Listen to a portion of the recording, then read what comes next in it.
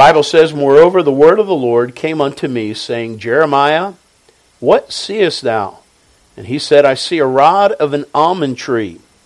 Then said the Lord unto me, Thou hast well seen, for I will hasten my word to perform it. And the word of the Lord came unto me the second time, saying, What seest thou?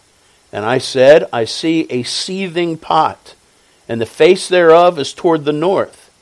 Then the Lord said unto me, Out of the north an evil shall break forth upon all the inhabitants of the land.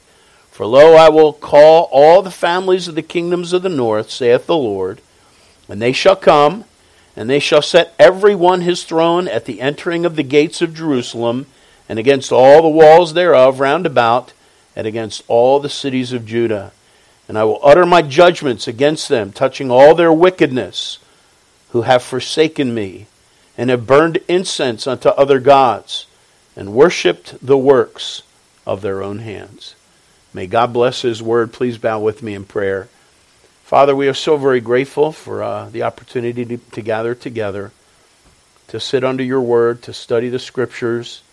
Father, we thank you that it is through the expounding of the scriptures that you build your church, that through the teaching, the equipping of the saints, that the more studious, the more we study your word, the more we dig into your word, the more we grow, the more we become equipped to minister to others. And so, Father, I pray that tonight you would help us as we study the scriptures to understand first what you were saying to Israel and Judah, specifically through this prophet Jeremiah so long ago.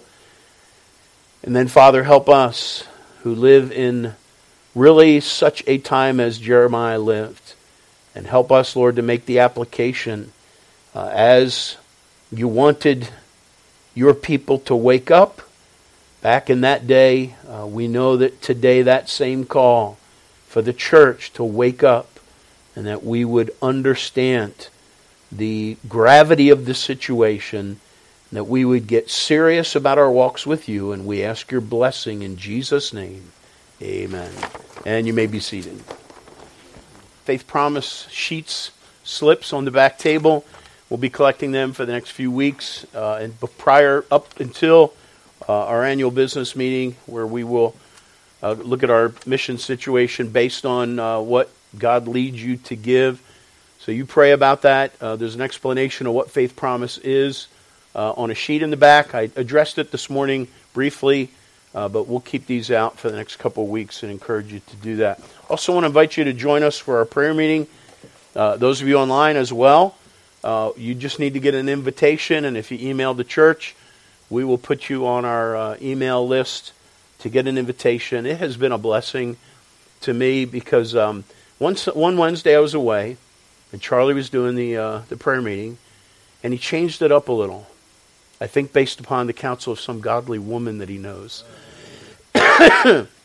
And so we have been doing it that way ever since. And it has been a blessing.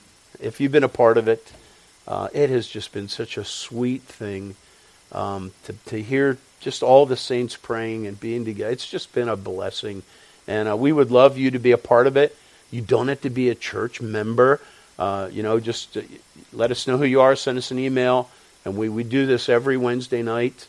And there's people who join us that are not here because of various reasons. They watch the service online, so that's their time to interact with us. And it has been just a big blessing. Charlie, Lynn, thank you for that. Thank you very much.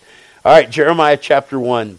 Tonight we're at verses 11 through 16. And we already saw Jeremiah's call. And now we're moving into this passage. Let me give you the outline, and then we'll just jump right in. There's three things we're going to see tonight based on verses 11 through 13 and then 14 through 16. First of all, we see Jeremiah's first vision. He sees a vision, and this would be a way in which God would often communicate to his people through the prophets, and he would use images or events, oftentimes just things of nature that had happened that these people were so familiar with, but it's something they can grab hold of and correspond the truth to what God is saying. And he does that through Jeremiah's first and second visions, which we're going to look at tonight. And then, so we see Jeremiah's first vision of the almond tree. Then we see Jeremiah's second vision of a boiling pot or a boiling cauldron. And then thirdly, we see the explanation of why God is communicating. These two visions are related, and they're speaking of the coming judgment that we've already talked about. And God gives specifics in that second vision of the boiling cauldron of where Judah can expect the trouble from. And we will see the fulfillment of it long down the road in chapter 39 as what he is prophesying here will be fulfilled, just as God said. That'll be down the road. But today we look at that. And then the last part, the last few verses, is why is God doing this? And he makes it very clear. This is why I'm bringing judgment upon you. You are a covenant people. We have entered into a covenant together. And you've broken that. You've not worshipped me. You've worshipped idols. You've worshipped the work of your hands. And therefore, you are removing the blessing. And so let's jump in. First Jeremiah chapter 1 and verse 11. The Bible says, "Moreover, the word of the Lord came unto me, saying, Jeremiah, what seest thou? And I said, I see a rod," and that would be like a shoot or a twig, "a rod of an almond tree. Then saith the Lord unto me, Thou hast well seen, for I will hasten my word to perform it." What does that mean? An almond tree, there's a sprout that comes, a branch comes out of an almond tree. And he says, yep, you've seen it well, and I am going to fulfill my word. I'm going to hasten my word to perform it.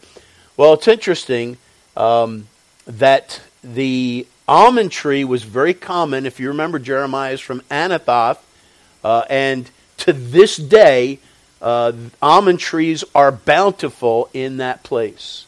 And the almond tree is the very first tree to sprout in the spring. So there's been a long dormancy of winter, darkness, the greenery hasn't come out. And the very first tree in Palestine during this time in this area would be the almond tree. And this is going to be a fulfillment. Now here's the amazing thing.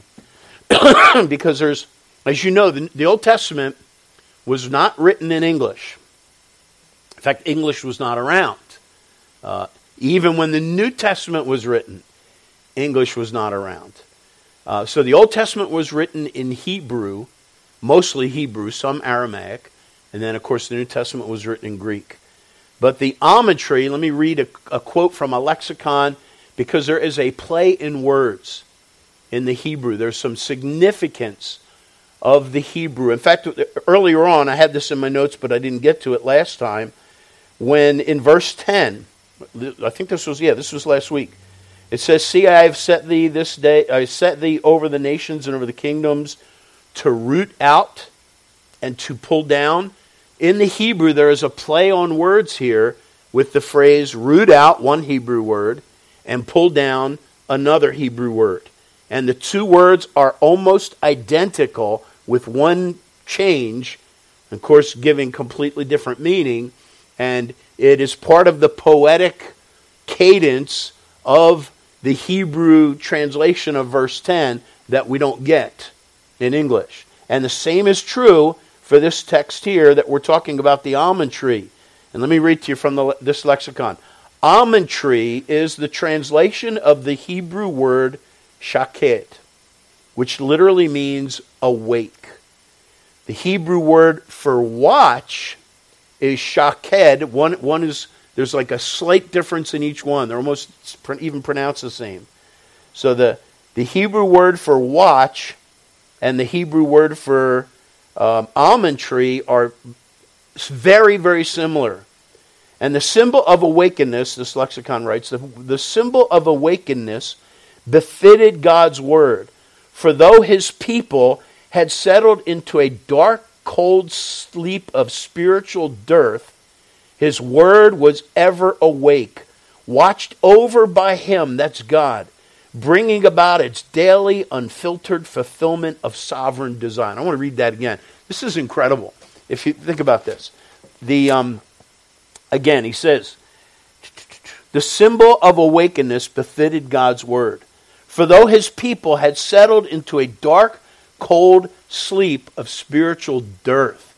And that, I think, describes much of Christianity today in the day that you and I live.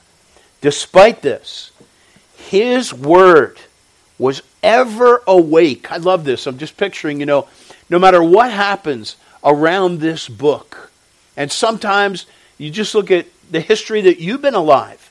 Sometimes there are revivals. We read about them in America, in England. There have been revivals. And sometimes even small movements of God, where God's people seem to awaken to righteousness and get on fire for God. And then there's other times when they fall into a deep slumber. But again, his word is ever awake, watched over by him, bringing about its daily unfiltered fulfillment, unalterable fulfillment of sovereign design. In other words, no matter what's going on around this book with the church, God's people, whether they're awake and on fire and hungry to hear it, or whether they're asleep and lethargic and apathetic to what's in here, this book is ever awake. And the God of heaven is watching over it, bringing about, again, its daily, unalterable fulfillment. In other words, this book, it reminds me of Hebrews 4:12. For the word of God is quick, it's alive, it's powerful, and it's sharper than any two-edged sword, piercing even to the dividing asunder of soul and spirit and joints and marrow. It is a discerner of the thoughts and intents of the heart. This book is alive. No matter what the church around it and the church, that represents the church that comes from it is doing spiritually, whether they're in a time of winter darkness or whether they're on fire, this book is 100% alive. And you remember that. If you want to be alive and on fire for God, it's going to be through his word. And so here in Jeremiah's time, the Jews of Judah were in a deep slumber spiritually. They indeed were. And so God sent them a man, Jeremiah, to proclaim truth. And what an encouragement that must have been as well to Jeremiah.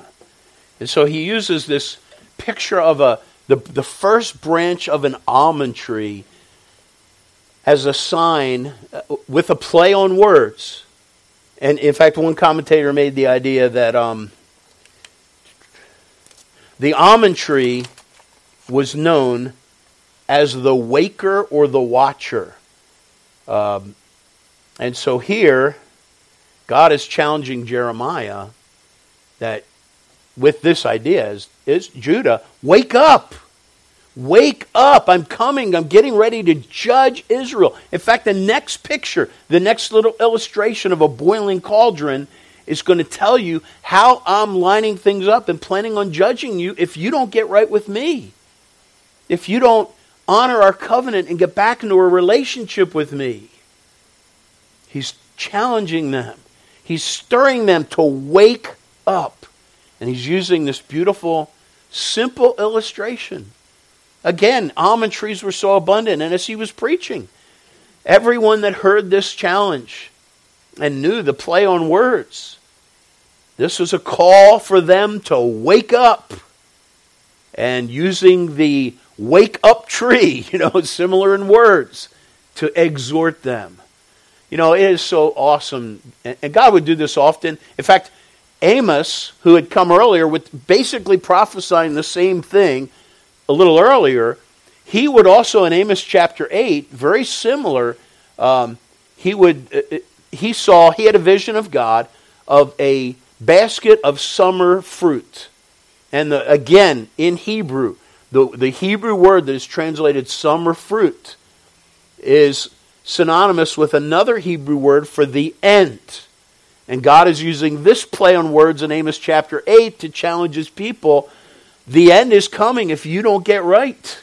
And he uses these pictures. We need pictures. I'm convinced we do. Illustrations. I appreciate what Charles Spurgeon wrote in his lectures to my students. He has a whole chapter on illustrations and the proper use of illustrations. And he likens it. I've never forgotten this. And I'm still trying to master it. Illustrations can help so wonderfully. And as I can tell you from experience, they also fall flat on their face sometimes if you don't use the right, our illustrations are just, man's guess. But listen to the way Charles Spurgeon explained it. He said, illustrations, I'm just giving you a summary of this whole chapter in his book. Illustrations are like windows. He's challenging preachers, young preachers. It should let light in, not keep it out. It should add to the interest and beauty of the whole.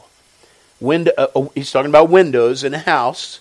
And just as windows benefit a house, so illustrations can let light in, help us to understand things. Have you ever heard a really good illustration that brought home a truth like you'd never heard before? Like you knew the truth, you knew the scripture, and when you heard an illustration that went with it, it just clicked. It's like, I got it now. And that's the way Spurgeon. So also, illustrations or windows should let in fresh air to keep people awake. They should not be too numerous, lest the house collapse. That's a good one. They are meant to be looked through, not at. Man, that's good. And by the way, Jesus Christ was the master illustrator. His parables, this is like this. He obviously, Jesus Christ never used an illustration and then thought, oh man, I'm not using that one again. He never did that. That's just amazing to me. Spurgeon probably did, but his illustrations are phenomenal. Anyway, it should also be fitting to the structure and purpose of the whole. Illustration should be clean, not dirty. And he says vulgarity has no place. And then he says windows or illustrations should not be cracked or broken. He talks about mixed metaphors and all kinds of things. But he just gives this very fluent, very elegant idea of how important windows are, illustrations or images. And that's how God communicated to the prophets. He would be able to drive the point home. For example, if Jeremiah didn't get it, as far as this fig tree, if Jeremiah didn't understand the play on words and understand what the message to be communicated, he never would have been able to turn around and then give a good, accurate prediction of what God is saying. So it helped him understand it, and now he was giving it to Israel. So, the waker. A waker. What is a waker? A waker, folks, today is an alarm clock. You ever notice how unpopular alarm clocks are? I've heard of people smashing their alarm clocks. I've heard of people throwing their alarm clocks across the room. I've heard of people getting rid of their alarm clocks. And, alarm clocks can be very annoying, but they are important. We could just view them as interrupters, because they're interrupting a good sleep. But here, God is giving an alarm to the people of God, the people of Judah, because they have forsaken Him. And they are in a deep slumber spiritually. And I see a lot of similarities to what's going on in our country and just across the world. Spiritual interest, God's people, we are so preoccupied. In fact, listen to some of the parallel exhortations in the New Testament for God's people today to wake up. I'll just give you them. You can write them down. You don't need to turn there. Romans chapter 13, verses 11 and 12. Romans 13, 11 and 12. And that, knowing the time, that now it is high time to awake out of sleep, for now is our salvation nearer than when we believed. The night is far spent, the day is at hand. Let us therefore cast off the works of darkness, and let us put on the armor of light. Wow, isn't that a good challenge? 1 Corinthians 15:34. Awake to righteousness, and sin not. For some have not the knowledge of God. I speak this to your shame. Again, awake to righteousness and sin not. You know, when God's people are spiritually asleep and not awake spiritually, they're living a life that is not being salt and light, and therefore the people around them are receiving no witness of their need of being saved. And that's why it's connected. That's why Paul says, awake to righteousness and sin not. And then he says, which almost seems not to, it's like, well, what does that have to do with awaking and sinning not? For some have not the knowledge of God. But they are very connected. Because again, if the church is in slumber, then the church is not being salt and light. And then he says, I speak this to your shame. And the New Testament church today needs to heed that. And then finally, Ephesians chapter 5 and verse 14. Wherefore he saith, awake thou that sleepest, and arise from the dead, and Christ shall give thee light. Beloved, America and God's people need to wake up. We need to pray for revival. We are, by the way, just so you know, we are not experiencing a revival right now. Okay, just so you know. We need a revival. We need a stirring of God's people, because the implications, excuse me. Thank you, I'm fine. I am over my cold. I have some, thank you. In fact, maybe I'll drink it. Thank you, Tell. Oh, water is so awesome, isn't it? I have what's called reflux that causes me to cough. That's what I'm dealing with, and I just started taking medication that they said would take 2 to 3 weeks to work. So I'm fine, and I'm not spreading anything. Although I notice most of you are sitting way far back. That's fine. But beloved, just so you know, we need revival. There's a book. In fact, I need to get it out. I've read this book twice. When I first got saved, it was my experience. It was called Why Revival Tarries. Leonard Ravenhill. And he doctrinally isn't where we are completely, but man, do we need to be stirred to revival. But the problem is, if you don't know you're asleep, then there's no understanding that you need to wake up. We had an experience years ago. My first experience with room darkening shades or room darkening curtains. We went to we were on vacation in the Poconos, and in all of our houses we don't have we did not have at that time room darkening shades. And I don't know how you are. I am a light sleeper, and as soon as the light comes in the morning, I'm up. How many of you can sleep? Well, Dave has to, because Dave has such a weird schedule. How many of you can sleep even if it's light out? Okay, a bunch of you can. I cannot.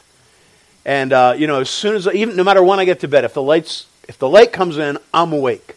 And so here we are. We're at this resort, or we're on vacation, and we had a problem with, I think it was our heater or air conditioning unit, whatever it was.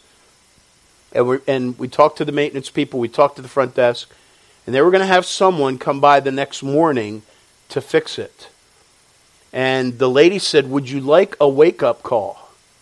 And I said, "Sure." I'd never had a wake-up call before. They're going to call you on the phone and wake you up. I said, "Sure." And I think, Mary, do you remember if it was at 11 o'clock? Yeah, it was 11 o'clock that they were going to come by. And I guess I was planning on staying up late, so the phone rings in the morning. And I'm like, it woke me out of a dead sleep. And I answered the phone groggily. And she says, "Hello, Mr. Lyon, Mr. Front Desk. Just giving you your wake-up call." I said, "I didn't want it till 11. She said, "It is 11. And I'm like, "What? Are you kidding me?" I had never, I'd never slept that late, because it was they had the room darkening curtains. I mean, it was pitch black. And when she said that it was 11 o'clock, I couldn't believe it. You open the curtain and whoa, it is. Light is so very powerful. And the church needs light today, does it not? Second, Jeremiah chapter 1. Jeremiah chapter 1. The second vision of Jeremiah is a boiling cauldron or a pot. Verse 13, Jeremiah 1:13, and the word of the Lord came unto me the second time, saying, What seest thou? And I said, I see a seething pot, and the face thereof is toward the north. Then the Lord said unto me, Out of the north an evil shall break forth all the inhabitants of the land. So this was the second vision, which was a challenge. It was really what was happening. The first one was just a call, kind of like, okay, this Jeremiah's ministry, and what characterizes his ministry is a call for God's people to wake up. And now the second was actually what God was planning on doing. He just sees a boiling cauldron. They'd probably seen that many times. I still remember when we went to Liberia that the ladies would do all the cooking in the middle of the village or wherever the place was, and they'd have these huge pots, and they just, with these big things, they were stirring. Gore, what was that stuff called? The white stuff, the fufu. It was fufu. Fufu. Okay, they were stirring the fufu, and there were these huge. Excuse me. When I think of cauldrons, that's what I think of. And here, there's a cauldron that's boiling. A seething pot. Which, by the way, in the Bible, God's judgment is described as something like something simmering. God is a long-suffering God. And so when God is provoked, and he speaks about, you look at how some of the terms that describe anger, God's wrath, and it is communicated as, it's like, imagine the steam building up slowly. Praise God, we have a God that is long-suffering, and that doesn't blow his top at any trigger. And so here he's letting them know way ahead of time, there's something boiling here. There's something in the works.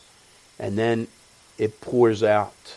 And the picture of this text is that it's pouring out from the north, going south. And it is a prophetic utterance of how God is going to judge Israel. Now it's interesting because many, if not most, of Israel's troubles originally had come from the north over the centuries. The Philistines, the Assyrians, the Arameans. Really, the north was a symbol of dark powers and uncertain origin, what's going to happen. But this was, and it was already in the making, the Chaldeans. Now, if you ever heard the phrase the Chaldeans, it's referring to Babylon. And Babylon was, God was preparing to raise up Babylon. And although, if you're familiar with the layout of the geography of Israel and Judah specifically, Babylon was actually to the east.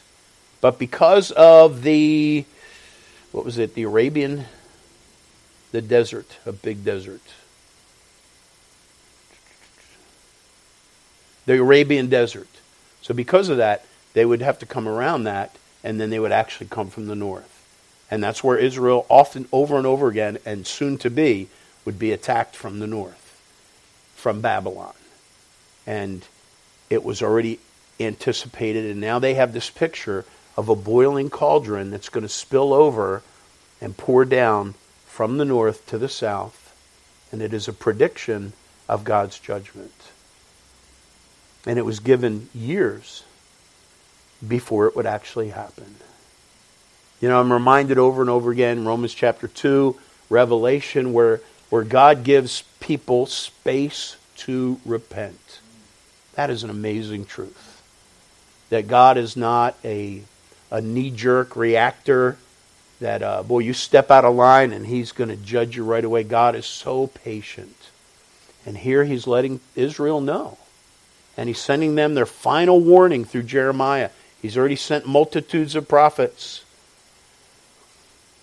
Would they listen? You heard me say, chapter 39 of this book, we'll get there eventually. It happens. It's already happened. They've already been judged. They did not heed the warning. And I'm sure if we could talk to many of them, right as the judgment fell, they would have wished that they could have had one more chance. just a little more time when they realized that God was serious. How about America? What about America? What kind of judgment do we deserve?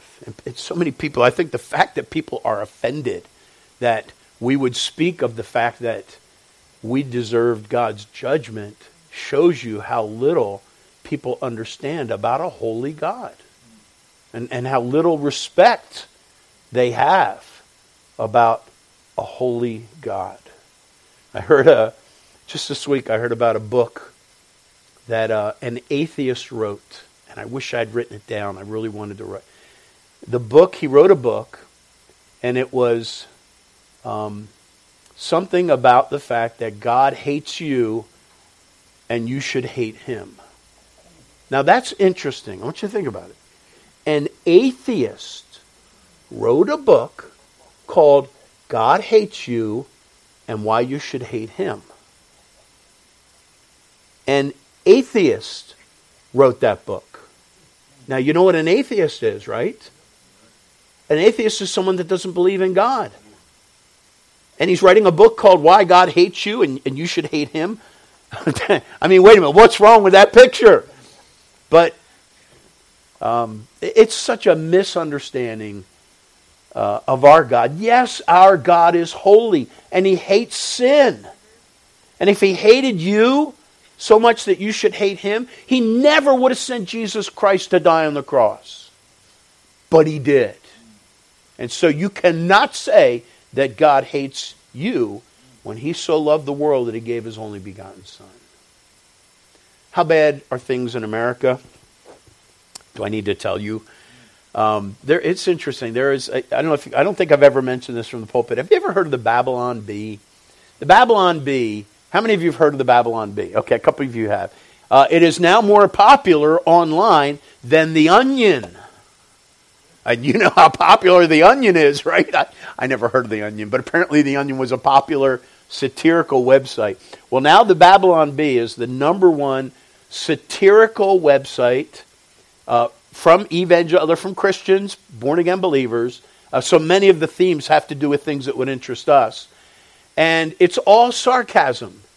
It's very funny sarcasm. It's very, in fact, you'll hear, if you're a part of Facebook, you'll see people posting articles, and they're designed to kind of grab your attention. And sometimes people will start going, I can't believe that, because they don't realize it's satire. It's a joke. Here, let me give you some example. In fact, somebody said that because they're just making these funny little things that don't exist, and they make these, and 20 of the things they've said, 20 of the headlines have actually come true. And some of these, one or two of these are one of them, but here's some of their headlines. 2 + 2 = 4 insists close-minded bigot. 2 + 2 = 4 insists closed-minded bigot. And then that was on May 9th, 2017. That was their title. And then the USA Today came out with an article in the next year. Is math racist? Here's another example. This is I love this one. Man's baptism overturned after instant replay reveals he was not fully submerged. I love that. Maybe that's just because, I'm a Baptist and all, but there have been so many times when we've been baptizing that I'll see an elbow stick out or something, and I'm like, oh no, I don't want to drown the person, but I want to make sure they're fully immersed.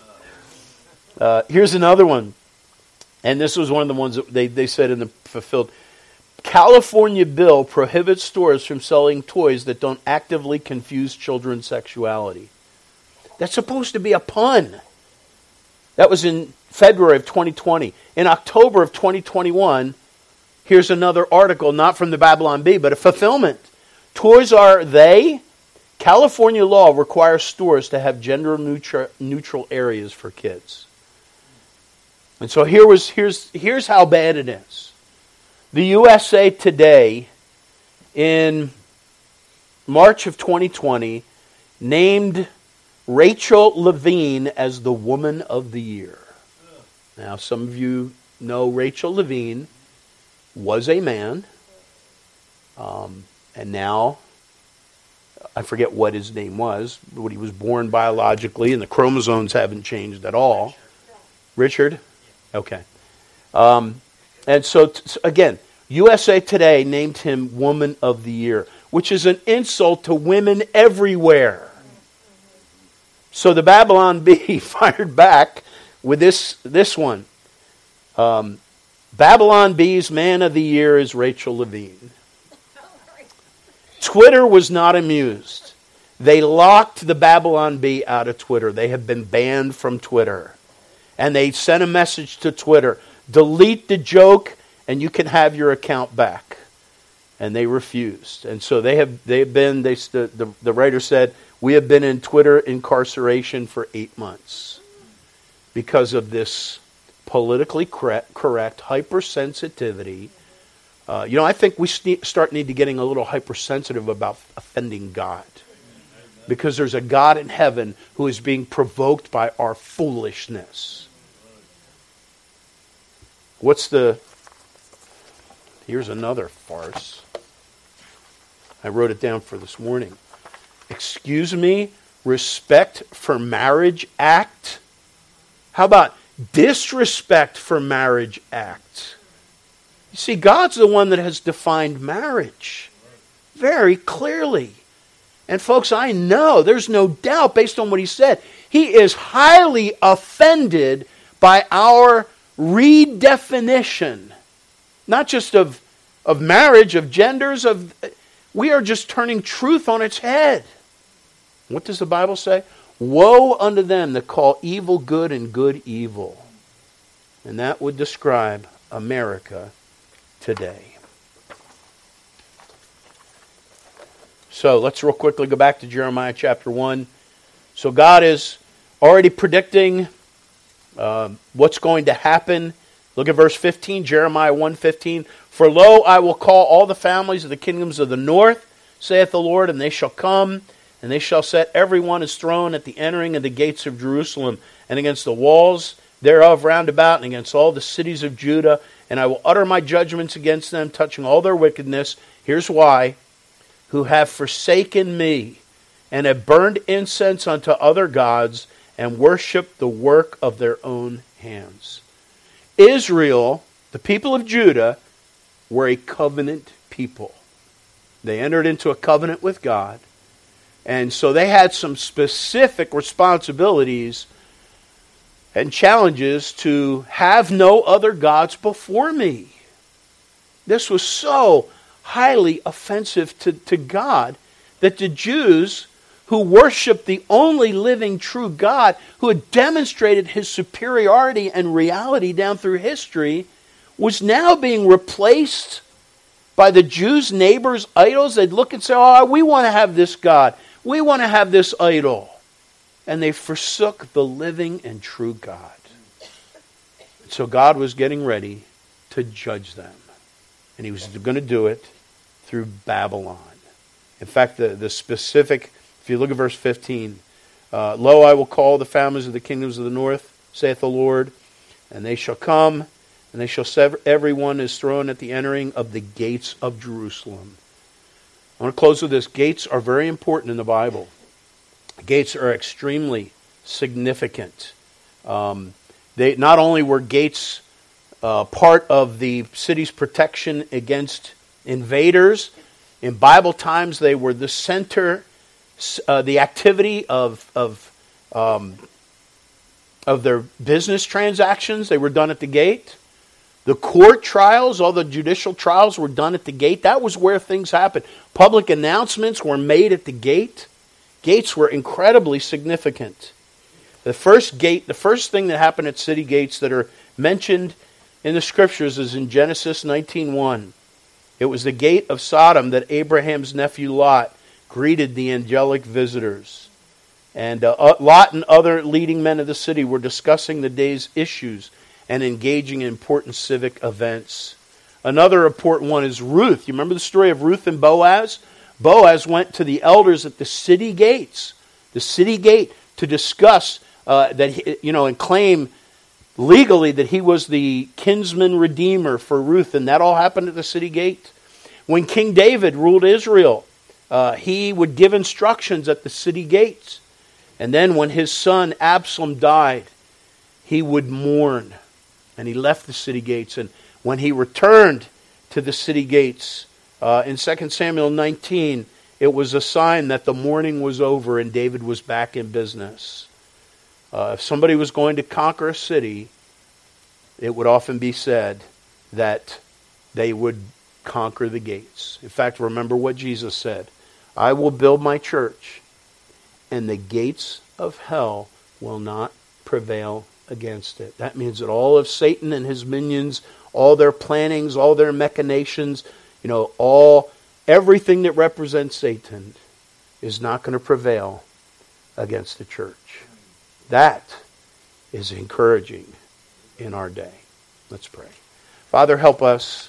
Thank you so much for allowing us to see these truths that seem to be today's headlines. Lord, for a people, though we are few, a people across America, as churches are scattered, true believers are scattered throughout this country, worshiping you, many of them few in number, but understanding the seriousness of what's going on in our country. Father, multitudes of our brothers and sisters love America, and we are so burdened and so concerned when we understand what is happening. Father, we do not hate at all our fellow countrymen. We know that they are in deep trouble and they don't know it. We want to see them repent so they can get saved. Thank you, Lord, that they still can. Help us to be Jeremiahs, to be the watchmen, to be the waker. Help us to be the alarm clocks to the waiting world. And Father, help the church to wake up and see their need. We pray in Jesus' name. Amen. All right, please take your hymn books out.